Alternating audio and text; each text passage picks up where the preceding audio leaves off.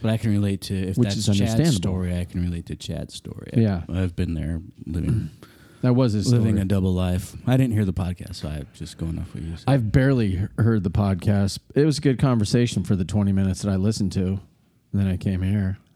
And then I regret being here.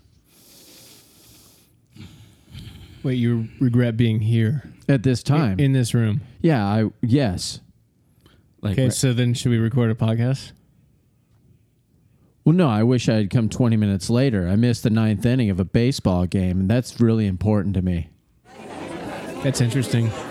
Oh, is it the baseball crowd? Oh, hey. Jeff. Is the game starting? You're acting like your kid pooped his pants or something.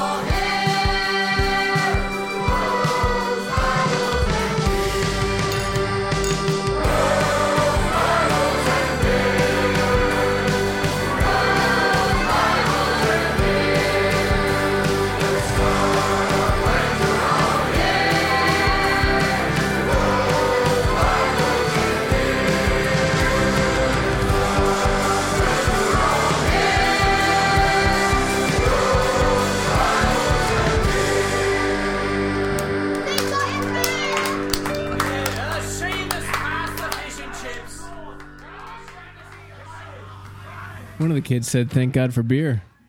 That is fantastic. It was like, Good grief. it wasn't my kids, guys. My kids are safe. They were singing though. One of my kids was asking, what is that fruit or on the Deschutes fresh squeezed? I'm like, that's a hop? Is it a hop? It's a hop fruit. Fantastic. They're, what's a hop? I'm like, it's what beer's made. It's the cousin of marijuana. A hop fruit? Well, I guess it could be. Oh, it's a flower. Yeah. Oh, it's a flower. It's not a fruit. That's funny because one time I actually called it the cousin of the aloe vera plant, and which there's a story to that, but We don't want to hear it. Okay. Like Scott, agave?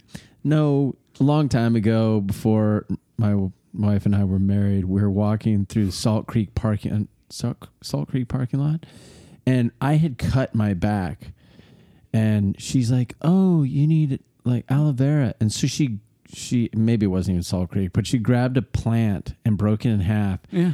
And I'm like, "What is that?" And she's like, "Well, it's like aloe vera. It's a cousin of the aloe vera plant." Dude, it wasn't even close. It burned the heck out of my skin. I'm like, what did you just put on me? I'm dying. Oh my gosh, it made it 10 times worse. Aloe vera is supposed to be soothing. This is not soothing. Once again, I married her. There is wild aloe vera. There are wild aloe vera plants around here. I don't know if there is a cousin that looks similar but is not actually aloe vera. But Well, yeah. I'm fairly certain this was the lemony salty plant. She's like, there, let me put that on you. So, I mean, you guys. I mean, that takes us back before smartphones, right? So, Oh, yeah. Right. married. Yeah. Are we recording? Because Jeff's old.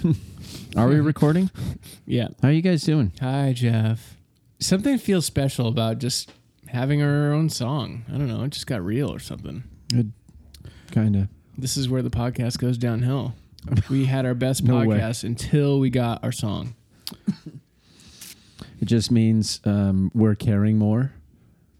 We care. About what? Well, you start putting energy into something you do and a little more, and you change it and you add. I mean, you care more. Intention. Yeah, conversations get better, richer. Intentional, not intention. Well, there's that. Which is how too. Scott liked to talk to each other. Yeah, There are- we do have that. So many words in Christianity speak that are like intentional is one of them. Like all of these Yeah, words. that's on the border. I wouldn't. It's tough to say. It's just okay. That's whether more of or a- not the it's intentional is Christianese, this- definitely yeah. like love on people. That's a Christian phrase. That's Yeah. Christianese. I would Yeah. put intentional. I just wanna love on him. the outskirts of Just gonna Christianity. love on you. Speak. Dude, what are you talking about? We work at Apple. You gonna love on me? What does gonna that love mean? on you, bro. Should I run to my Do you feel the love? glass cubicle where everybody can see me? It's not even a cubicle. Guards. I put intentionality like Tony Robbins, other motivational speakers. There you go. Yeah. You shouldn't have said him. I love Tony Robbins. Now Lean in. I just want to talk about Tony Robbins now. Just lean into the process. Yep. When the pain of not doing something outweighs Oh the pain yeah. of doing something. Yes. That's pretty profound. His Action. documentary was pretty good. It was. I Am Not Your Guru. You're the one who actually got me to watch that. He doesn't know how to sing, but he takes lessons, or he gives himself lessons, and he doesn't know how to clap, and I don't think he cares. You notice the way he claps? Like, how can I describe this? Like, describe this. Hands are going together, but the fingertips are not, they're lined up, but the palms, it's only the palms. Okay. He needs to rotate one hand 45 degrees whilst keeping the other hand straight up, That's better. and you get that Okay. get that fuller Get a bodied pocket. yeah. Put that air in the pocket. Yeah, you can't point your fingers out away from each other. You get more of that slapping. You know what?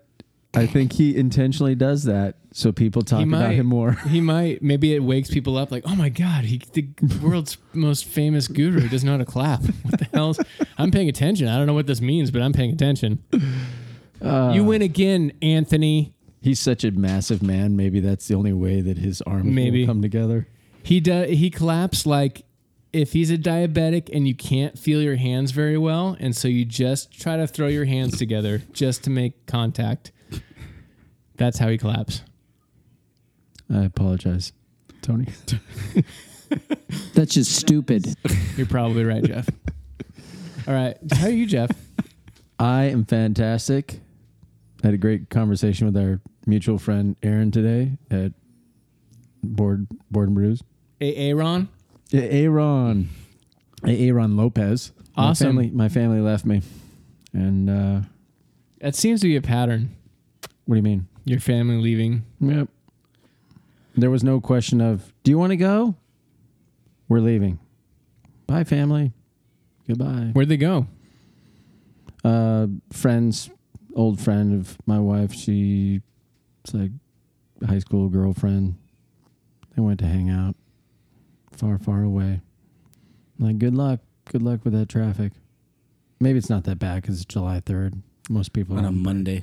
Yeah. Most people are probably not working today. Yeah. Anyway, it was a good day. That's where I need that Will Ferrell drop from Anchorman. Great story. That was Was that a Yes. story? No, it wasn't. It was a 1 star out of 10. I did nothing today except eat and drink and run and watch baseball. And now I'm here. Okay. How about you, Scott? Okay. I worked today. That's great. Zach? Me too. Good. You guys want to hear the epiglottis story? Intrigued. Is it better than the story you just told? Shut up, Scott. It's Jeff. It's 2 out of 5 stars. That's double. Okay. So my wife and Caleb, the 4-year-old. Double. Nope, shouldn't be here. There's a child in here. Hi, Shouldn't be Aubrey. in here. Shouldn't be in here Love for you, the Aubrey. story. For the 4-year-old It's story. pineapple sculpin. All right. So Caleb and Tanya have gum in their mouth. And they are showing each other their gum. And they're sticking their tongues out with their gum on their tongues. And everybody's watching. And then Caleb has this quizzical look on his face. He says, Mommy, what is that in the back of your throat? And she's like, what? And it's like, open up again. Open up again. What's in the back of your throat? And I'm thinking, what is in the back of her throat? Caleb, cancer detector. Yeah. Wow, that went dark. Sorry. Oh my God. It's a little early to go that heavy. Polyp or? And you know, the one thing with Is Caleb, she gonna live? Is she okay, You Jeff? have no idea what Caleb is going to say in his 4-year-old mind. But he's like, yeah, there's something in the back of your throat. what is that? And then we're all looking at the back of our throat. I'm like, what is in the back of my throat? I'm like, okay. And Jeff is driving, by the way. Yeah. And I'm thinking, is the epiglottis? Like, your epiglottis is back there. And then I hear Caleb from the back go, Mommy's got a penis in the back of the throat. I'm like, what? So all he's doing, he goes, open your mouth again, Mom. Yeah, why do you have a little penis in the back of your throat? The things that kids say. We were cracking up. Oh my God, my kids. That's amazing. All the kids were cracking up. And then they all started looking in mirrors. Is that? Girls have them too? Oh my gosh. Kid cracks me up. That's amazing. Yeah. So it's not a penis. Nope.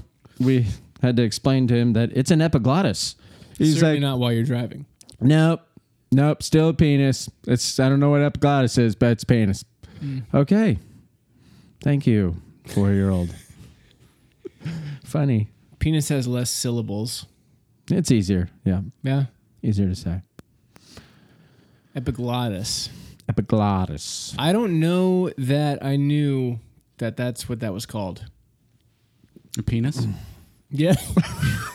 Yeah, it's a scientific term for penis. Scott. You know, when I put it on the tee, Scott rarely misses. Well, he knocked the cover off that one, Scott. Sorry about some of the buzzing. I don't know why Yeah. that will come through. We're running our Skype rig because we do have a guest coming up. And so this board I'm using doesn't quite Who moved? play with GarageBand super well. I think it's a Hertz issue. Kilohertz? Megawatts. Megawatts. Anywho, And I already that was a good story. Yeah. That's more than a 2 out of 5. Any other Caleb stories? No, there was the poop story. Okay. Oh, that Well, should be good. Yeah, it's poopy. this week in Jeff's life, let's hear poop. All right, people. So this was yesterday, and we're all getting in the car. We're going somewhere, and whole family's just packing in, and we get in, and my wife goes, Christian's coming. Caleb, my 4-year-old's coming across the street from the neighbors, and he jumps in the car, and Tanya's buckling him in, and she's like, "What is that smell? Caleb, did you poop your pants again? You go over to your friends and you poop your pants." So he's out of diapers. Out of diapers. And they play all day long, and so I'm in the driver's seat, and I can see Tanya's back there just like, "No, you smell. Did you poop your pants again?" And Caleb's like, "No, I didn't poop my pants." I'm thinking, oh man, he's probably got a whole boatload full of poop back there. And she's like, "Get out." And I can see from the rearview mirror, looking back as she's pulling his pants down to check, it's everywhere. I mean, it's just It's a good one. Dry. okay. Still wet. So I found that out. It was a little dry and crusty, because I'm thinking, okay, acts of service right here. The Spirit's moving in me. I got to get out of the You're car going to speak her love language. right now. You were going to love on your wife. She was ticked off. She was so frustrated at him. She was like, every time you got to be able to go back. I'm like, you know what? Come on, Caleb. You got some poop in your pants? Oh, right. It was like Justin Timberlake on Saturday Night Live or something. Woo, yeah, you got poop in your pants. Woo, let's have a poop party. So I picked up the kid, and I'm taking him to the backyard. He's like, "Where are we going?" I'm like, "Take your clothes off." He's like, "Okay." Take all his clothes off. He's like, "Where are we going?" I'm like, we're going to put you in the sprayer. He's like, "What sprayer?" I'm like, the hose. He's like, "There's no hose on there." I'm like, "Okay." I turn on the faucet to the hose. The hose is not on. So I turn on the faucet. Did you make him put Like- the lotion in the basket first? Like, "Caleb, you gotta bend over," and I'm just holding him like upside, like sideways, parallel to the ground as water's just shooting up his bottom. And I'm just kind of moving around just a little bit. And then I'm checking. Okay, still a little bit. So there's an amazing visual of you're holding his butt up, basically. I'm holding him by the hips. kind of by the chest and the hips at the same time. He's small enough. Yeah. And I'm just kind of... It's amazing. Yeah. And so I'm like, okay, that's good. Now we're going to go to the shower. And he gets in there, and he's got grass all over his feet. So I'm carrying him all the way in. I drop him in, turn on the water, and he's like, what are we doing? I'm like, I gotta clean you. I got to clean the rest of you. And so as you got to do, you got to get some soap, and then I got to get in there and in the crotch area. And it was like crusted dirt. Like it must have been there for hours. Did you get out the pressure washer? This was after the pressure washer. Yes. There was so much down there. I mean, it was gnarly. And my wife pops her head into the shower and she's like, you need some bleach? So I'm like, what? No, we're good. I just got to clean up some grass and stuff in here. Yeah. And stuff. And some crusties. But yeah, she just, I'm glad I took that because I kind of looked up at her and she had this like, oh God, this kid, why does he do that? Why does he do that to me? I'm thinking, yep, I'm glad I took this one but inside in her subconscious, there's a lot of, well, Jeff is speaking my love language right now. That was a good night. No, moving on. I didn't ask about that. Did you use a power washer? No power washer. So why did he wait? He's potty trained. No, he needs to play. He needs to play. He needs to play. He couldn't get off the play field. So he poops. He had to go, and he went in while he's playing. Priorities. Keep running around and yelling and screaming like you're in the middle of the jungle. You're Tarzan. Yeah. Or go somewhere and take a moment You can't tell me to go to Tarzan the didn't bathroom. shit himself every once in a while. Tarzan definitely did. And there's no way. I mean, he wore kind of a diaper, but there's no way. I mean, there was like weird... There's dangling. There's all kinds of interesting things going on physically with Tarzan. And he didn't have a power washer back then. I guess elephant? He could have used an elephant. Oh, gosh. Bad visual. Bad visual. You're the one with bad penis throat, poop crust. Yeah, but you went... Power wash, rotate baby's hips. Damn it. Baby's hips. You went animal. Elephant. Zach, don't you have any good kid stories? I do. Great kid stories, but you've fulfilled our quotient of kid stories for the night. The quotient. The quotient. Scott, any kid stories? No. I might have a midlife crisis story, Oh, sweet. but we don't need to go there anyway. No, Moving tell us on. about how bad your life is. Go. So, I mean, my life, right, it's not bad. Yeah, I know. But I think I am having a crisis of sort. I kind of know what I want to do. It's temporary. I think I'm going to do it. Does it require you moving into my RV? No, but Does it require you buying something with four wheels? Does it require you quitting your job? Yes. Oh, no. Don't tell my boss. I already told him. I told him 4 months ago. But anyway, it's just The classic 4-month notice. Yeah, Everybody's doing it these days. yeah. It buys you On time. point, Scott. Yeah. No, it's benign, relatively benign. So it's a semi midlife crisis? Kind of like the tumor in the back of Tanya's throat. I mean, it could kill me though. I could actually. Sorry, die. Jeff. Wait, is something serious happening? Well, it would be serious, yes, but I mean, okay. but it's rather benign in context. Yeah.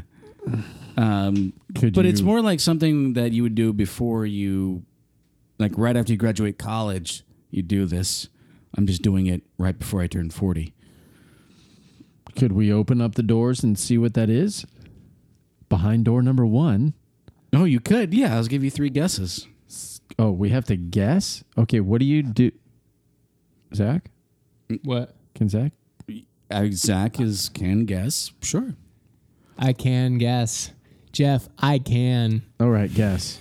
What do you do before you finish college? Do you want to do 3 questions or 20 questions? 3 guesses or 20 questions? What does it rhyme with? No, let's do 3 questions. It rhymes with MCTAL. Okay, I don't MCTL? MCTL. MCTL. MCTL. MCTL. That's actually. I'm just going to say, we're in a thunderstorm. Every time you Yep. hear that buzz, thunder struck. Lightning struck. Thunder can't strike. Okay. MCTL. You going to Yale? It's actually a decent rhyme. Surprised I came up with it. You're going to soil your royal oats. Soil my. I would love to. Oh my gosh. That's my favorite drop. I don't remember. Okay, what guesses. You guys are so boring. You're moving. I don't know, MCTL. It would. It's related to that. What you do before college? I'm moving. No, you don't do that. You travel. It's kind of that. Are you going to travel? It's related to that, but it's not exactly that. But it's close. It's a specific type of travel. You're going to be homeless. I will be homeless. You're going to sell your house. for a while. You're going to hit the road. So, yes. Okay. Why don't you just tell us? Specifically, there's a specific. Are you going to take a backpacking trip? Yes. Yahtzee. I don't know how I pulled that. Are you one going out with of Brandon my- Andrus Is he going on a backpacking trip? in Alaska? What? Oh my goodness. Is he going to be on our podcast soon? Yeah, he is later on. Like in a half hour? Oh my gosh, the thunder and lightning storm. So MCTAL would be the PCT trail. Oh man. Pacific Crest Trombone. Trombone. I'm going to trombone it. If you do that, I am Dude. envious. Man. So it's a I know some Typical- guys that have been doing that over the last Yeah. 6 months. typical start date is in In parts. April. So I've got a few months. I got about 8 months to train for it. So you're not going to sell your house? You're going to rent it out? I would. Well, my first thought is to sell it. This is probably a deeper discussion, but potential economic collapse and whatnot. But Wow. I could. I mean, I've thought about just renting it out, but might be easier just to sell it. And, Don't go the easy route. right. Well, right. The Pacific. Right. I would. I'm The not easy talking about route Pacific. in the I'm not talking about PCT. the house department would be the easy route. The PCT trail would not be the easy route. But yeah, I think that would be a good time. Well, it sucks So how sometimes, but long would this trip be? From what I see, it's 4 to 6 months for people who don't have experience doing it. Okay, so you are going to resign from your position. Oh, I'd love to. Okay, so you're going to sell. Well, okay, so you need some money, first of all. Right. So that's the In dilemma with not savings, selling my right. house is that If you don't sell it, then few months of someone not renting it puts you in a bind. yeah, Okay. it would. Yeah. Now by April, I'd probably get like my tax return, Right. which would hold me over, and then I'll try to save up in the next 6 months to 8 months, whatever. That So is there's- kind of okay. midlife crisis-y. I mean, I've thought I'm about not opposed to this. You're I've thought single, about doing it many years ago, maybe even 10 years ago. I thought about doing it, but and I I've just believe been- you. Stuff goes on. Go to college and try to get a job and try to build a career, and it's like, oh yeah, I had this thought one time of doing that, of doing the Appalachian Trail. Oh. But yeah, doing the PCT, I think that'd be cool. So Zach, I need a ride, or Jeff, to the Mexican border. Okay. Sweet. Around April 20 something. I could have Yeah. done that for you last week. Ah. Wait, that goes north from Mexico up to Canada. Canada, Yes. which I think is what Do French that movie that French with that songs? girl Reese. Reese Witherspoon, and she was so brave. She's so brave. I remember the talk being. It was actually a good movie. But the talk was she's just so doing the movie without makeup and just looking gross. She was so brave. Trust me, she was wearing makeup. They just put makeup on to make her look like she was not wearing makeup. Either way, it doesn't matter. She was brave. Yeah, just make it up. Just brave. Just brave. Yeah. Bravery. So It was a good movie though. yeah. Yeah. Reese Is Yeah. that what it was called? Witherspoon. It's called Wild. Oh, Yeah. Into the Witherspoon. And you did see there was a little bit of nudity from Reese, which is not typical if you follow her work as closely as Jeff does. He will tell you that there's not a lot of nudity when it comes to Reese Witherspoon. Nope. Legally Blonde did not have any nudity. I gotta say that I like that movie, but we're not talking about movies here. Besides Wild. All right. Well, So Looking yeah, forward it's to something more. I think about. So I think you guys need to keep me, accountable to getting trained and. we'll look forward to that, Scott. And your updates. Yeah, so you'll be Dankeschön. off the grid for 6 months. I'll be off the grid for 6 months. Yeah. Nice. Yeah. That'll be great. I think So- it'll be cool. It'll be pretty agreeable podcast from then on. Yeah, because Jeff and I never disagree. Hey guys, no one ever said anything about me not being on the podcast. Sorry, wow. I jumped the I gun mean, there. it's the desert and the mountains, but I mean we're in America. Hello, welcome to Bros Bibles Beer. I'm Zach. I'm Jeff. And Scott. Hey guys. I'm in the mountains somewhere. Can't hear you, Scott. Scott, we're going to have to cut you off. You don't sound too good. Go find a snake and eat it. The snake. Smash it with your heel. All right. Should we do some feedback? Oh yeah.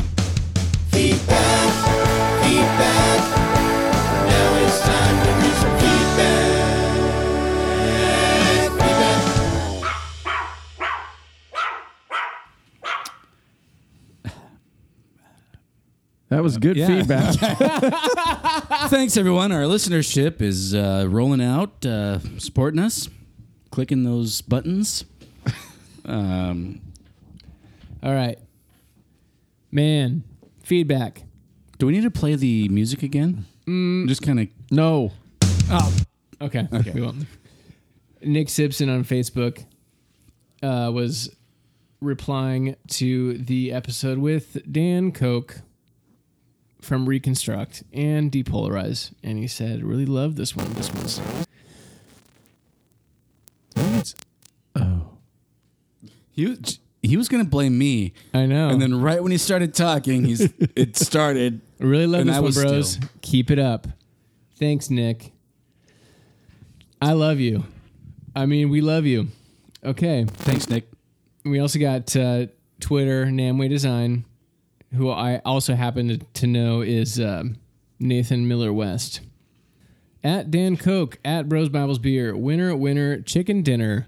Another awesome interview. 2 more podcasts to subscribe to. Hashtag not all God's children, question mark? Oh, interesting. That's probably directed towards me. Scott. So yeah, I think I got a little carried away, and I was like, "Come on, Dan. Looking at the New Testament, you gotta. How is the New Testament define who God's children are, Or is. or is? Who is God's children? Right? Am I right, guys? Hey, God's present in all of it, all right? Yeah, but it is an interesting study to look at what is will be God's children. Not all people are God's children by default. Jeff, what do you think about that? I'm imagining you on the PCT trail going, "Am I not one of your children? Where is my manna? I'm starving." Yeah. Well, in the interest of not opening cans of worms, I'm going to leave it there. Because it's his podcast, Scott, right? No, Scott. Hey, Zach, whatever you want to do, man. Yeah, whatever you want to do. As soon as I respond to what Scott just said, we are off and running to the races. We got at least 16 minutes before we need to call Mr. Brandon. I can't. I'm crusty. I've been working all day. Yeah. I need your power washer, Jeff. We're going to have to take a ride. Did you bring? Good grief. I don't know what that means, but I like it. Oh man. No, I'm not gonna do it. But anyway, well, so it is an interesting thing. We are made in God's image, but I'm just gonna prod till you respond, Zach. Unless you have another topic. But yeah, I mean, just because we're all made in God's image, does that mean that we are children of God, as is kind of defined by the New Testament? There's a specific reference to what the children of God are that is distinct from simply being made in God's image. Okay. And that would be the children of God are those who are in Christ, those who love God, those who follow the commandments of God. And did you just cut me off? That was God. That was All right. Well, what was I'm happening gone. there? Oh, whoa! I think I could still. That was so rad. Well, I'm getting kicked back here. all right. Ooh. I have no idea what's happening. We should probably stop and save before we talk to Brandon. But I'm we not got even- Brandon Andrus. I didn't even hear anything on there. Yeah, turn it off. Yeah, let's save it. But yeah, it's just you're defining who are in Christ. It depends on how you define who is in Christ and who is not in Christ. Well, even before you get to who is in Christ and who is not in Christ, the children of God are those who are in Christ. So before you even get to how that's defined, the children of God are limited to those who are in Christ. Little baby was just born. Is that baby in Christ? I would say yes. Okay. I would say that God's justice would cover those who are not able to make those decisions yet. Right. And so we probably should abort that baby just to guarantee that child will be safe for eternity. Why would we do that? Coming in hard here. Because that's the world God apparently created. In this scenario, it's better to abort children because a greater percentage than not is going to end up not choosing Christ and being in hell forever, according to some. Well, yeah, I mean that's an interesting way to use logic, and I'm not opposed to using logic. But when Scripture expressly says things, maybe it doesn't say quite what you think it means. well, no, it's saying. especially says things like "Thou shalt not kill." That piece of logic cannot be used to then nullify what's expressly revealed in Scripture. Right. So But that means you're buying into that logic that we do live in the world where, yes, if we could not let babies grow to whatever the age of accountability is, those babies would be safe eternally. I'm not buying into that logic. I'm not. But you do, because if that baby grows up and doesn't choose Christ during this life, quotation marks, bunny ears, that baby will be separated from God eternally, in your view, or that person. But I'm not buying into that we should kill. No, I know, but babies. that's the Well, that's what I'm saying. that's the universe that God has created. Well, no, you can't. In your but you view. can't. I don't think that you can use logic in that way when Scripture has I know, 'cause expressly. it's uncomfortable. Well, no. I'm evaluating it, and I'm saying that Scripture has revealed that God has created the universe. We do have a choice. Do we have a choice to either accept or reject God? And if you are not able to make that choice, then God's justice is I think is pure and full of love. So God really doesn't want us to talk about this right now. She might not. That's yeah. Oh boy. Semi-blasphemous. I'm gonna have to go get another beer. All right. Well, thanks for the feedback. Twitter, Facebook, Instagram at Bros Bibles Beer. Send us a review on iTunes. That would be awesome. Bros Bibles Beer. Bros Bibles and beer. And Tell your friends. and A-N-D or ampersand? Scott and I still love each other, allegedly, even after these vigorous debates. And that was a big can of worms. And it might come up when we talk to Brandon. So which one of you wrecked in Moab? Yes. Show him your Use your words. Show him your third boob. Use your words. Jeff, show him your third Yes, boob. Jeff wrecked There we in go. Moab. I completely lost it on just the side of the mountain and decided to throw my bike out in front of me, and then it just stuck in the ground, and I did a free fall right on the steel handlebar as it was lodged in the rock. So was that your first time in Moab? That was my first time biking. Oh wow! I mean, Wow. serious first time mountain biking. That was my baptism. That's a rough place to begin. Whoo, you're telling me. Yeah, I've been there a couple of times, and I went to varying levels of routes, and there's one that just kind of tore me up, and so I pretty much stayed to the beginner routes.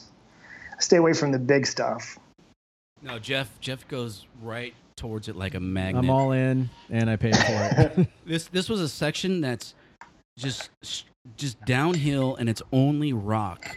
There is no dirt, very little very little bush, and it's just rock, and it has a couple of good drop offs. And I mean, I don't even know if your brakes can stop you once you get going. At some point, Jeff is going to die doing something like this. And at the funeral, somebody's going to say he died doing what he loves. And first thing out of my mouth is going to be, what, stupid shit? Yeah. That's good. So are you recuperating? Yes, it took I still have some okay, it's not completely healed, but how long has it been? It's been like 2 months. What do we go end of April? In April, May. Yes. So we're on 3 months, two and a half. 3 months? 2 months, something like that. But it took Wow. it took a while where I couldn't even sleep on my front, so I couldn't sleep on my stomach. That wasn't happening, and to sleep on my back wasn't happening either. So I was like on one side, and it was uncomfortable for about 2 weeks. And Wow. then got past that, and I'm alive. So that's. But I'm telling you, when I fell, I had about 1 minute of. I'm not exactly sure if I'm going to live. Is there a hole in my chest somewhere? Oh man. I was literally scrambling to just find a hole in my ribs somewhere and just plug it. That's brutal. But it was good. It was good. I'm good. And I'd love to go again. So this is That's a section incredible. that's I can't remember if it's Upper Porcupine or if it's like a few miles before Upper Porcupine or something, but I mean it's just a steep rock section. I walked down it. You did? Oh yeah. That was right. So right after that is where I fell. Where others walk, Jeff I walked flies. it. It was just, it was a Well, so straight, it was like straight down just some wall. It looked like cement, but it was snowing. So it was wet. And I'm like, what are we doing? It's snowing and we're going down a wet rock face, and this isn't even my bike. And All right, but I don't even know mountain biking. I think you either you have an excuse / okay, guys, check your gear first. Was it your backpack strap that got caught on the seat? Yep. Yeah. I didn't even know that my backpack had a bottom strap that was supposed to go around the front of me. It's a hip strap. And So my sorry, for- I'm a Trump voter. No, yeah. and no, it was stuck on my. So when I went to sit up when I was going down the hill, I don't know if you call it a hill, more like a drop off. I felt a tug on my back. Like, wait, why can't I sit up and get my balance? And so I had to kind of back down and kind of push myself back behind my seat and lift up. Well, when I did that, everything just turned and I was gone. That is amazing. Yeah, it was amazing. So Jeff's never prepared. Go ahead. I was just going to say that my daughters and I went to Moab over spring break this year. And so my 14-year-old and my 17-year-old and I did the exact same route that you did, and they did it without any problem. I'm just And your daughters are 7 and 8 years old, right? They just went down on their tricycles. Yeah. No, actually, we did go there, but we didn't do that route. Yeah, it's part of the whole enchilada. Yeah. So Yeah. you know about preparing. You're going to Alaska soon? Is that backpacking? What's going on with that? Yeah. So in about 4 weeks and 3 days, but who's counting?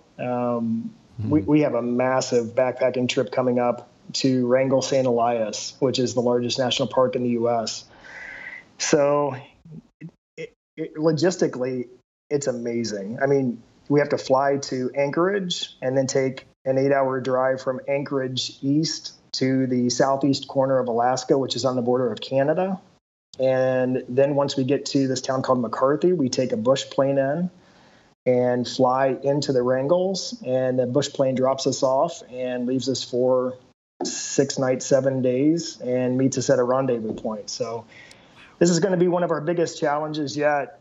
I mean, we did Denali 6 nights, 7 days a few years ago, and we've had some really big trips, but in terms of off the grid, I mean, there's no question that this one is the most remote off the grid that we've ever done. But yeah, we're ready to go.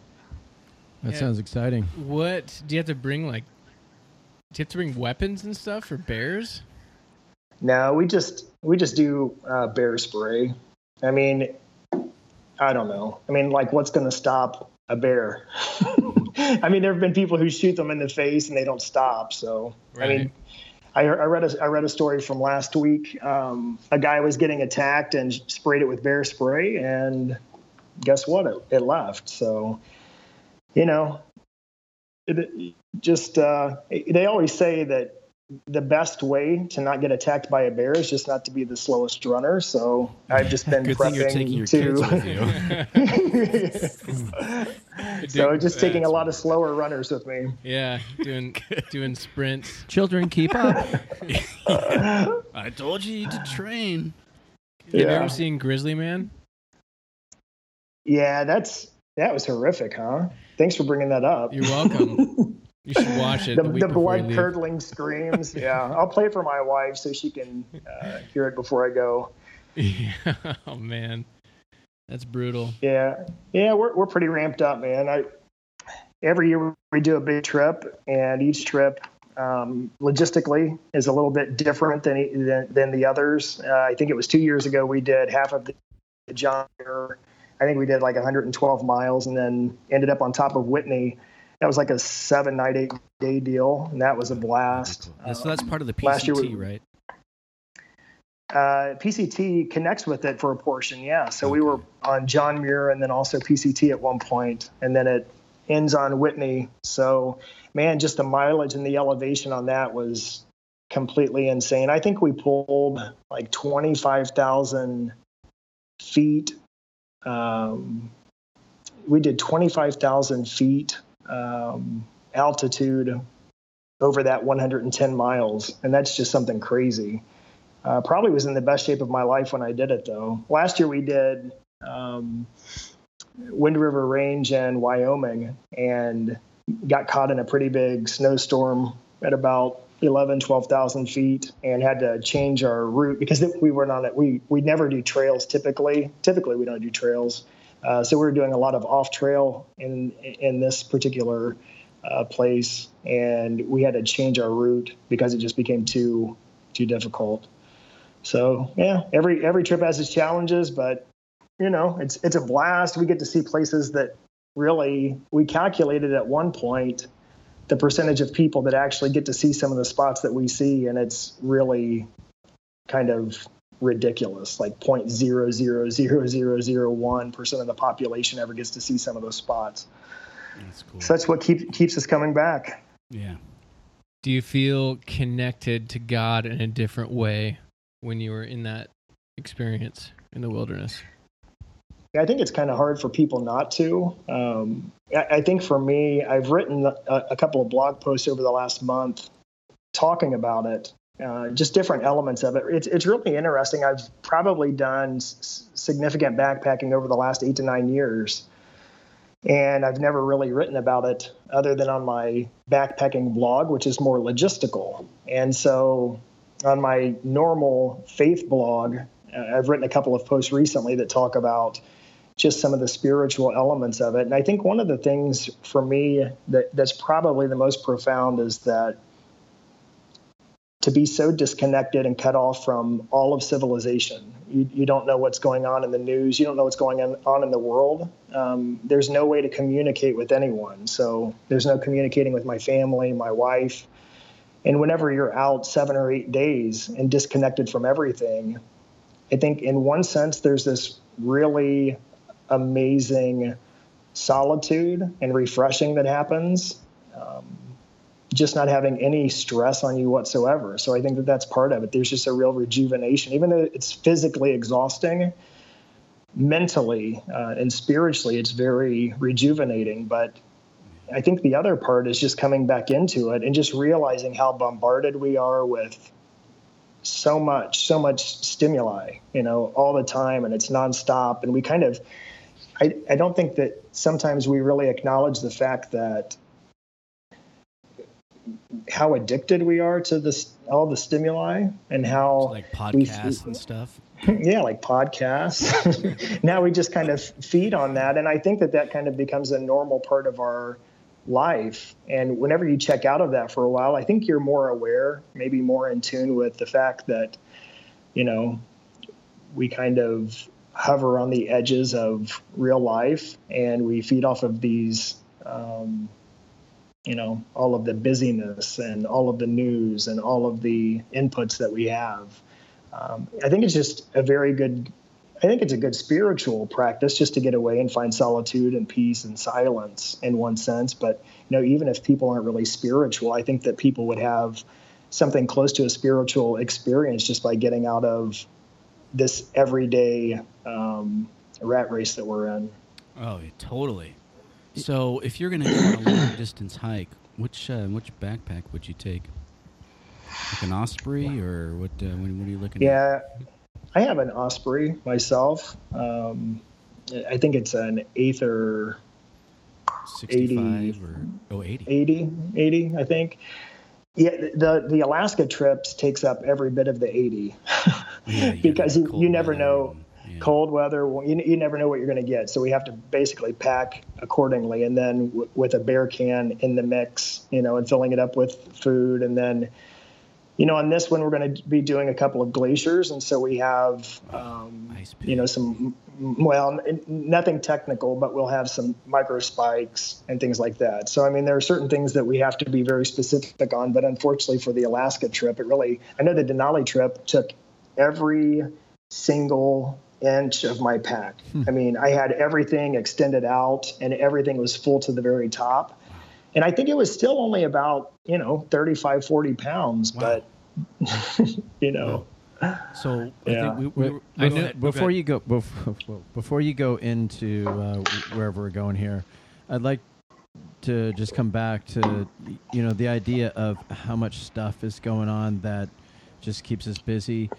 It just reminded me of this scene from about 10 years ago. I was not too far from our local mountains, and the clouds were kind of parting, but there was no pollution in the area.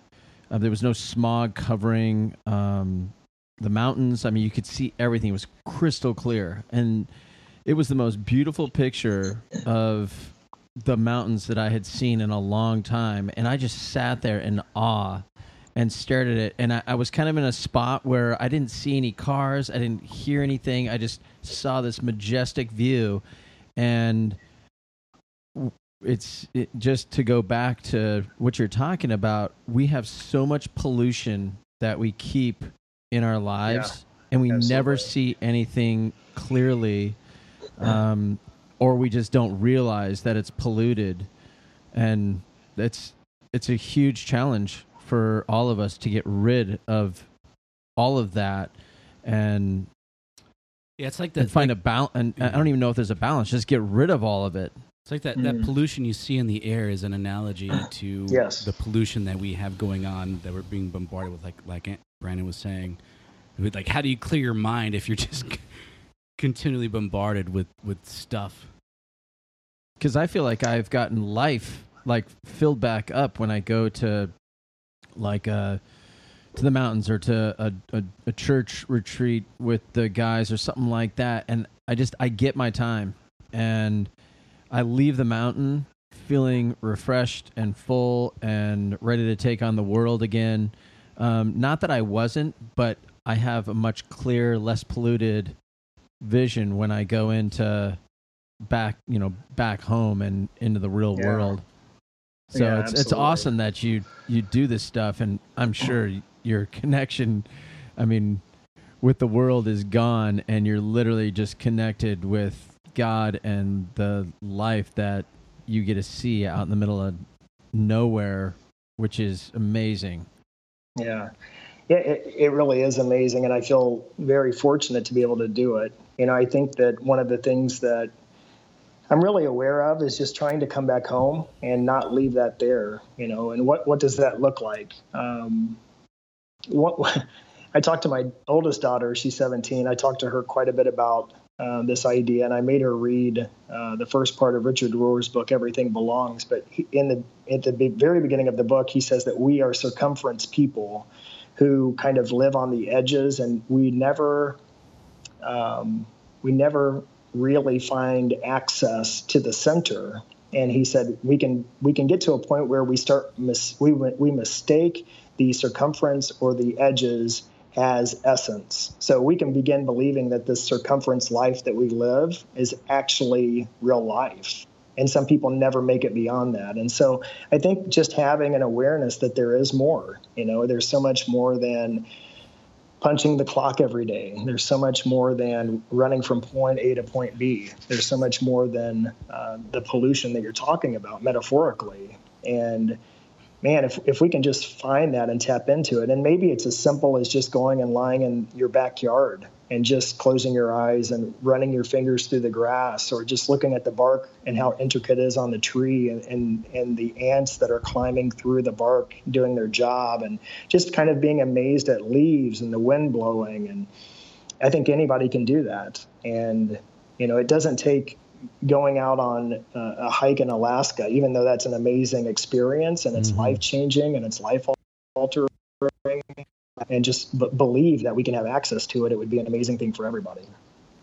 Yeah, and somehow bringing that, you gain perspective when you get out, and then bringing that to whatever your day-to-day life looks like, and being a part of bringing that to other people, because real life happens, and if we're going to try to affect change for this thing we call the kingdom in real life, it's going to be ugly scenarios and busy scenarios and hectic scenarios, and somehow we got to bring a little bit of that piece to it. Yeah, I don't know. So. For the record, I don't know how. How, Brandon? Somebody sent me a note the other day after I posted that blog post, and they said, so what happens if you can't do what you're talking about, like go out into the middle of nowhere? And I said, do you have a closet? Do you have a tree that you could climb? Do you have, can you just go out and sit on your steps and just watch and just listen and just breathe? And, like I said, it doesn't take money. It doesn't take resources. It doesn't take having access to national parks. I live in Indiana. And, there are ways that even in the place that I am, where I can find retreat and find that space where I can just clear my mind and just meditate. And I don't know, man, it does something to you. Again, is it physiological? Yes. Is it spiritual? Yes. Is it a mental thing? Is it psychological? Yes. But I think that all of these things come together to just give you clarity, to relieve stress. I don't know. A lot of things have changed over my life as I've gotten older, of just being more aware of my body and just being, you hear my doorbell ringing? Pizza. Yeah. Hold on one second. No problem. Okay, so I'm glad he's not in his car. I Yeah. like seeing him Right. and his amazing beard. I heard that. is that a gentleman caller for your daughter? Hey, Gwen. All right. You can edit all this out, right? I can. Yeah, we'll Will it? edit that It's out. so much better. Come here, you can say hi to Brandon. Come here. Oh, Yeah. We're working on, that. Why do all kids act like they're minions? yeah. Well, because that's what they watch. That's what the parents feed their brains, and that's all they. I just All right, now we're even. You interrupted, and we got interrupted. We're all good. Well, let me put my last interruption in. Okay. It looks like that I may need to check my battery here. My Okay. iPhone seems to be just draining, so I might have to plug in the iPad. How's in my a hair? Second. Okay. Let me take a look. Can you see Okay. it? So I thought, hiking the PCT would be cool and all, and then he has to go and one-up me by going to Alaska. Hey, I don't you gotta even, start I don't even somewhere. want- I don't even want to bring it up. At least you have a good backpack. I know Jeff's backpack is going to be a JanSport.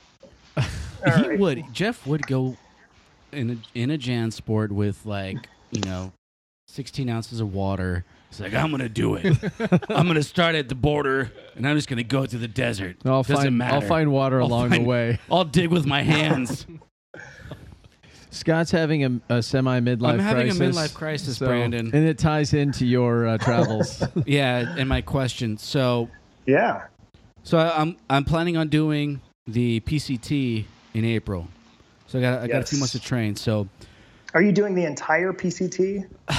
that's a loaded question. I wasn't prepared for that. Yes. But yeah, I mean that would be Yeah. the plan. That there would be no Okay. reason. There would be no reason other than me getting injured or wussing out. That yeah. He's quitting his job. He's selling his house. Exactly.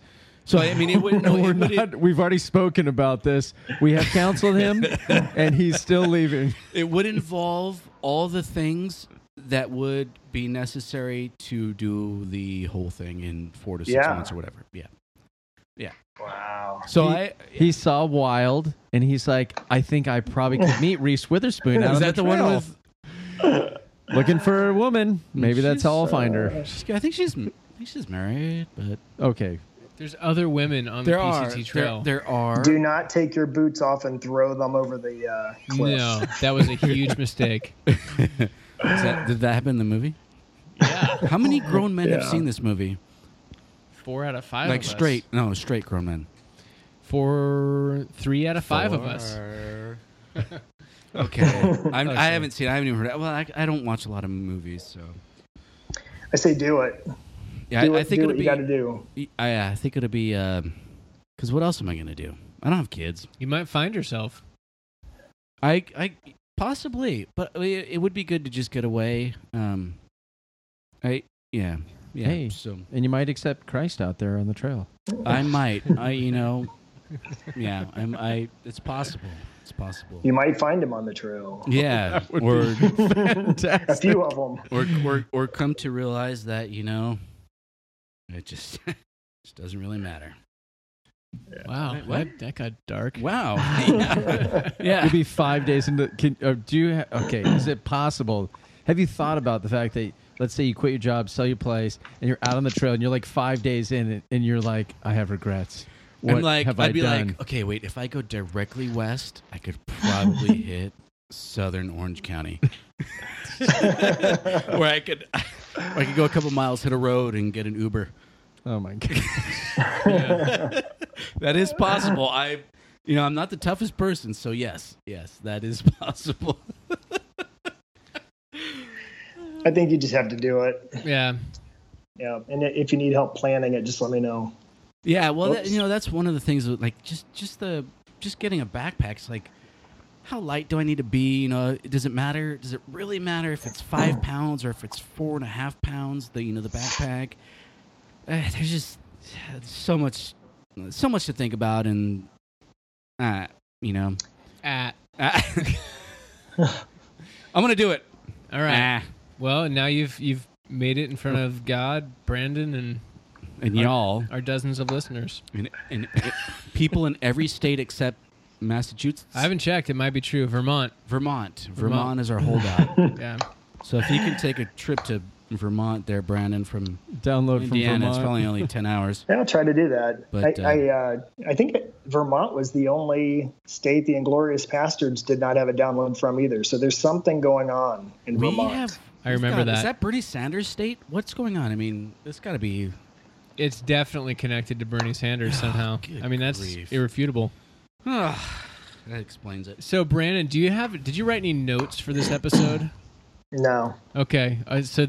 That's what okay. Either you're going to have a ton of notes or you're so passionate about what we initially have you on for, and which wasn't backpacking, that you don't need notes. I wrote a book on it. Okay, wait a second, Brandon. So Zach sends us a message. This is I don't know how long ago, and he says, "Yeah, we're gonna have Brandon on, and we're gonna be talking about the end of the world." And I sent him back a message. Oh, when is that? And he's like, "Well, it's gonna be in July." 3rd. And I'm like, I took it seriously. "No, like when is the end of the world?" End of the world. Could you ask Brandon for me? Guess we'll find that out. Can you hold that book up again? He's holding up a book called "And Then the End Will Come," which we talked briefly about last time you were on. But I think now we can consider you the end times correspondent of Bros, Bibles, and Beer. Oh, brother. How's that yeah, feel? Maybe. We'll see how it goes first. Yeah, so what's going on in Syria? Is that what we're talking about? Yeah, we're going to tie modern events to end times biblical prophecy. That's what we do. We've done Maybe. that. We've done that before. Brandon, go back 10 to 20 years and God making a new heavens and new earth versus now. Has there been any change in what that means to you? 10 to 20 years ago, I probably didn't know much about the Bible at all. Man, I had this moment probably about close to 10 years ago. And I just decided at that point that I really, more than anything, needed to read the Bible as much as I could without filters or lenses. And so I just sat down with the Bible and just started reading it. And it was really kind of amazing that if you're able to take off some of the filters and the lenses through which you view the Bible, or really anything that you do, but especially faith, because we wear political lenses, we wear, denominational lenses, so on and so forth, that you can read it a certain way and you can very easily kind of blind yourself from some scriptures, and you can really hone in on other ones. And so, I kind of had a perspective that I was coming from growing up. And to be honest, I really didn't know a whole lot about the Bible. So I just thought I'm just going to sit down and go for it. So I really didn't have any big time perspective 20 years ago about the Bible, really no end times. I knew Matthew 24 for sure. And I remember sitting down at church whenever I was a nice little young man, and during the church service, my dad kind of elbowed me and handed me the Bible and pointed to Matthew 24, and I started reading it, and I thought, oh crap, this is going down now, because it's like, early 80s, and so yeah, I just remember that pretty vividly, and I think that certainly sparked my interest in the end times. And I think as I got older after college, I kind of went into a coffee shop Bible study with a very eclectic group of people who kind of took a very premillennial position on the end times. I think that was probably the first time that I ever heard of anything, someone even describing different theories on the end times. Premillennial, postmillennial, etc. So I think that I was unfortunately influenced maybe a little bit early on by the Left Behind series. And then as time went on, and I really started reading the Bible for myself, I started seeing things that really I had not seen before, kind of talking about the new heavens, new earth, Romans 8, 1 Corinthians 15, Revelation 20 and 21, which we can talk about later or not. So anyway. I know a lot of people that feel they just check out when Christians talk about the end times, and generally it's Christians who might seem a little wacky. It's like hyper interest in the prophetic in a way of like there's a direct. What you read in the Bible is definitely all in the future. All that prophecy is in the future, and so their websites for some reason these prophecy websites look like they were made on Netscape or something. Like why aren't they updated? They're they'll have like blue letters and with a black background. A lot of flashing, a lot of actual flash. It's like the fuzzy pictures of Bigfoot. There was footage of Right. Bigfoot. That's it. Why isn't it clear and in HD? Well, Y2K probably played a big role in that. There's a big surge in. Okay, well, we gotta write about this because something's gonna happen.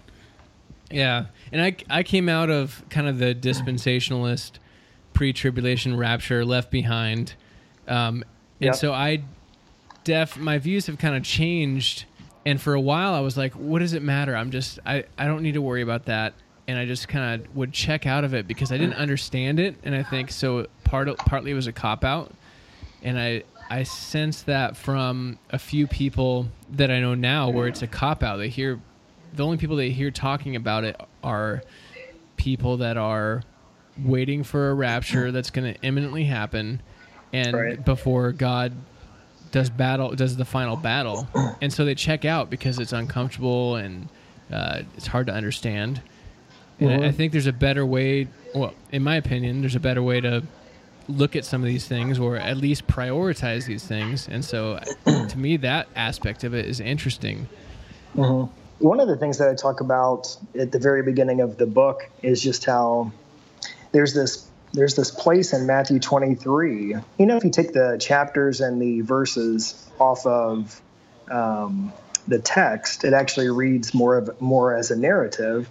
And so in chapter 23 of Matthew, you have Jesus kind of giving the 7 or 8 woes to the Pharisees, you know, kind of the verbal smackdown.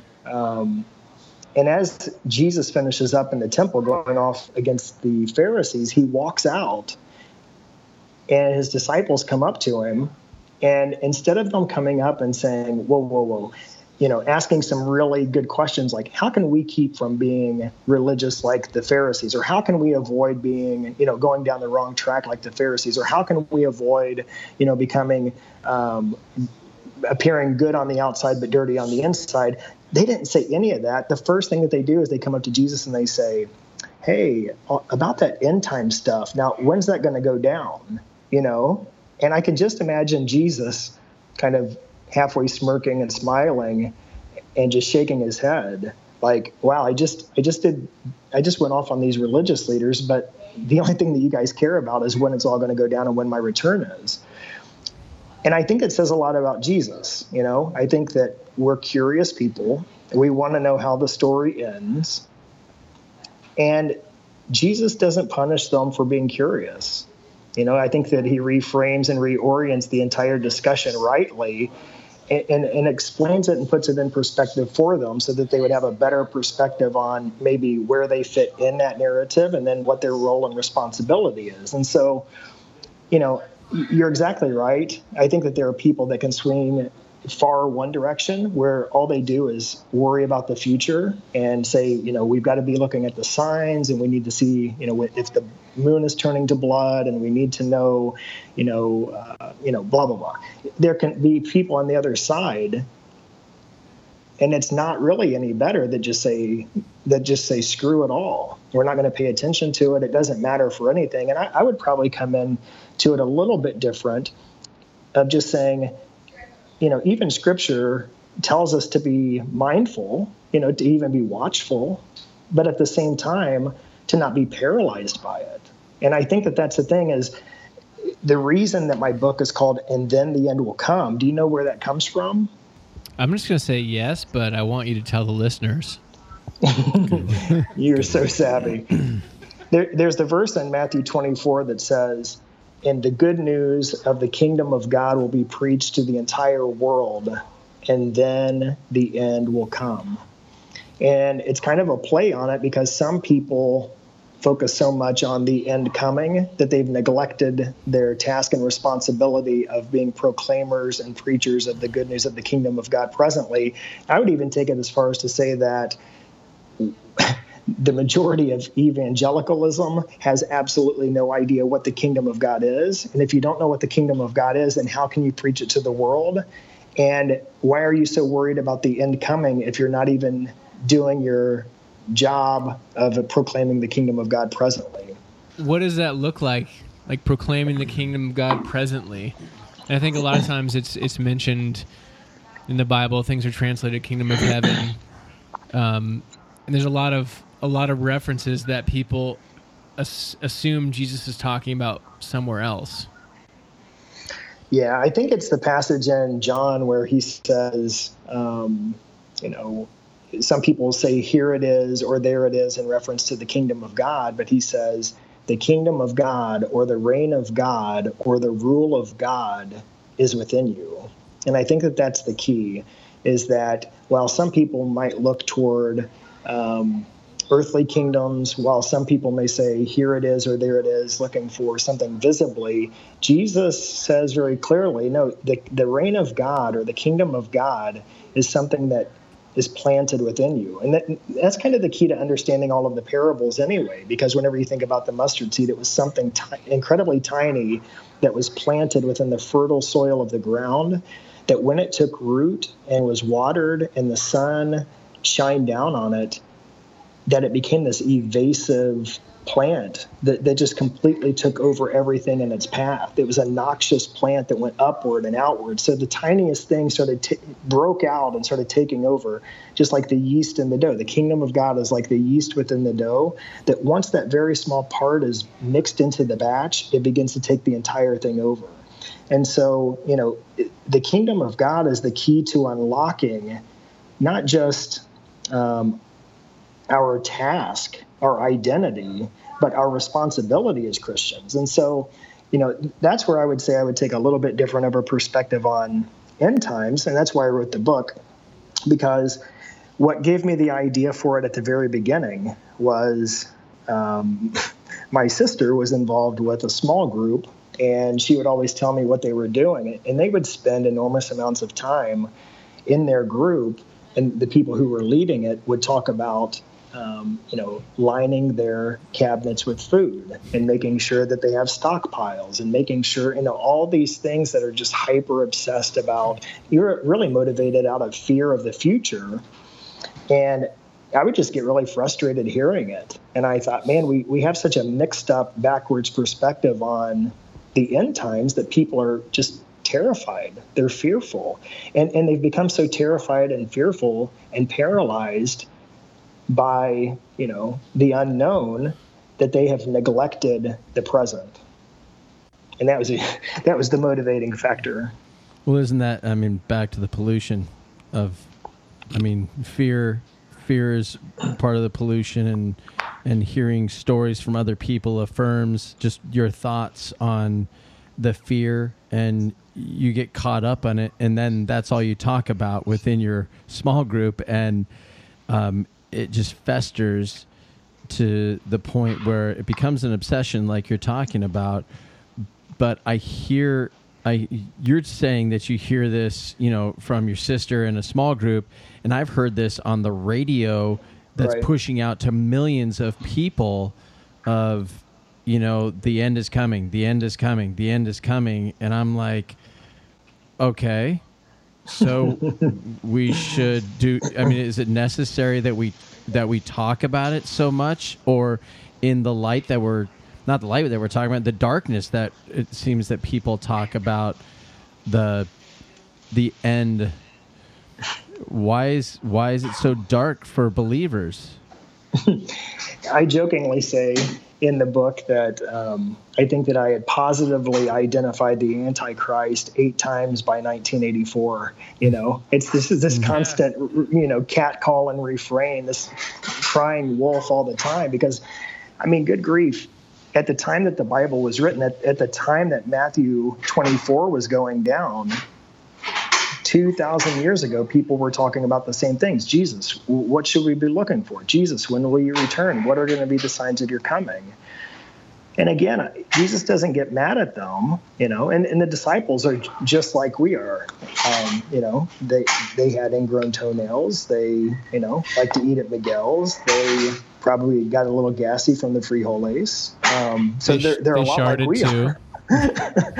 So, they're not any different than we are. There's a lot of curiosity about, what comes at the end. And I think that that's in many ways how we're wired. It's not like that we're being punished for being curious. And, I kind of make the point as well that we live in this narrative life where you have antagonists and protagonists and conflict and ultimately resolution. And I think that all of us long for resolution. Romans 8 talks about that all of creation groans awaiting resolution, awaiting liberation from the curse. Right. The revelation of Jesus, right? Revelation. Yeah. And so, I think that wired within us is this longing for things to be made right. And I think that there's a curiosity about anything esoteric. And so it's not that we're bad for doing it. My point always is that it's when you become so fearful or so paralyzed, you've become something so different than what you were created to be. And then as a result, not only have you become something that you were not created to be, you've completely lost your task, your function, your responsibility to not only embody the kingdom of God presently, but extend it to the world. And I think that that's exactly where we've missed it. Yeah, so that's that Romans 8:19, for the anxious longing of the creation waits eagerly for the revealing of the sons of God. Right. Yeah. All of creation groans. Yeah. And I like that. And what you're saying, and it's not that we do one or the other. That we either wait, we stand there waiting eagerly for Jesus to return, or we go out and preach the gospel. We are called to do both. That it's in the midst of the church going out and spreading the good news of the gospel, but we also eagerly wait for Jesus to be revealed. And I'm not the model of going out and spreading. Don't caveat. No, I need to say this because I'm actually not. I'm not the model of going out and spreading the gospel, but we are called to that, to both. That while we are out there, and in this country, we have great luxury of not being persecuted to the extent of our life being in danger at this point. But so we can go do that. But at the same time, Christians throughout the world, they do that, and their lives are in danger, and so it's not one or the other. It's not that you eagerly wait, or you go and have and preach the gospel. It's both, because both are what are taught in the New Testament. And yes, I mean, they were under heavy persecution, and the apostles in the first century, they were under heavy persecution, but that was the command in the end of the Gospels was to preach to the end of the world, it's just to say it's not one or the other. It's both. You go and preach, and you eagerly wait for the Savior, longing for salvation to finally be revealed when Jesus is revealed from heaven. I think that's right. And, one thing I will say, though, is that, it seems like a lot of energy for people to spend enormous amounts of time debating on whose version of the end times is right, though. It's not like it's not like that when all this stuff starts to go down, that you're going to be standing there jumping up and down saying, I got it exactly right. Look, because it's like, no, you're going to be Scott would, let's be honest. I would totally be like, ding, ding, I told ding. you the Antichrist would be revealed first. You got a bonus blessing, Scott. Yeah. And so I don't know. I kind of feel like that, is it worthy of discussing? Absolutely. Just like any scripture is. I mean, I think that we walk through it, we talk through it, we wrestle with it, we pray over it. and that's fine. But to the extent where it causes massive division within the church, or people at each other's throats, or to the extent that we become something we were never created to be, and then lose who we're supposed to be. I think that we just have to be, yes, mindful, but also on task as well. Yeah, and Zach said he grew up in the dispensational view. So I started roughly in Calvary Chapel, but I had a pastor who was separate from Calvary Chapel, but part of a satellite campus of Calvary Chapel Bible College, and he had a different view of eschatology than Calvary Chapel. So Calvary Chapel is dispensational, premillennial,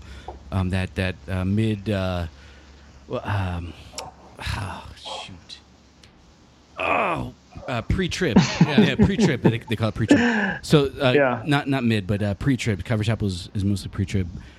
So then my pastor, he started a church, started a congregation kind of out of a Calvary Chapel, and then applied for I don't know what it's called, but let's call it inclusion. Official status in Calvary Chapel. Yeah, so he applied to be included as a another congregation of Calvary Chapel, and he got denied because of his eschatological views. Which is sure, there's some criticism there, but at the same time, I guess I see where they're coming from. But I myself I would be pre-wrath, so that'd be somewhere in the middle of the 70th week of Daniel. But I mean that's probably a discussion for another day. But yeah, no, I think we should touch on that a little bit. I mean, we can. Sure. I mean, you have a question about that, or Zach? Well, I'm wondering. There's a lot of passages that a great portion of the church assumes applies to our future, and they assume that future is soon, and so I think that feeds some of the fear that people view the world through a lens of fear. American Christians mostly, like a good chunk of American evangelicalism. I think that fear is misplaced. Like Scott said, it shouldn't stop you from doing your because however logically you want to take it, it shouldn't stop you from telling people about Jesus. Yeah, and preaching the gospel. Clear commands that all Christians are to follow, despite whatever. Noted. Right. But when they're interpreting world events, it's like to them the world can only possibly get worse, and that the end is coming. And that affects people's behavior. It affects the way they view politics. It affects the way we think about the climate. It affects everything. And I don't think we can help but let it affect us, even though we shouldn't let it waver us from our mission. I think it distracts us from our mission, like you were talking about a little bit. And I think it's related to these passages that we just assume are talking about our future. How much of that is our future, and how much of that was directly talking to the people at the time in the Bible? Yeah. Is the world getting worse, and will it continue to get worse? I mean, it's hard to say it's hard to say whether the world is worse now or worse then, right. Relatively speaking. But it just so happens that I pulled up a passage that I had written that says, fear has a massive death grip on us. Now listen to this. We're afraid of instability. We are afraid of tyranny. We're afraid of losing freedom. We're afraid of opposing ideologies. We're afraid of the government. We're afraid of losing our rights. We're afraid of the government taking our guns. We're afraid of the government taking our religious liberties. We're afraid of money becoming worthless. We're afraid of losing our jobs. We're afraid of new world orders. We're afraid of antichrist figures. You tell me. I mean, if perfect love casts out fear, then how in the world are we so stricken with fear? You think about evangelicalism within America. Does this not sound like a lot of what evangelicalism is dealing with right now? Well, So yeah, I mean, I understand that fear in the sense of kind of ultimacy, but we are. We just lost audio. Well, he might come back Okay. here. And you're the picture on Skype has been frozen for, I don't know, 5 minutes. Brandon. Hi, this is Brandon Andrus, and you're listening to Bros, Bible, and Beers.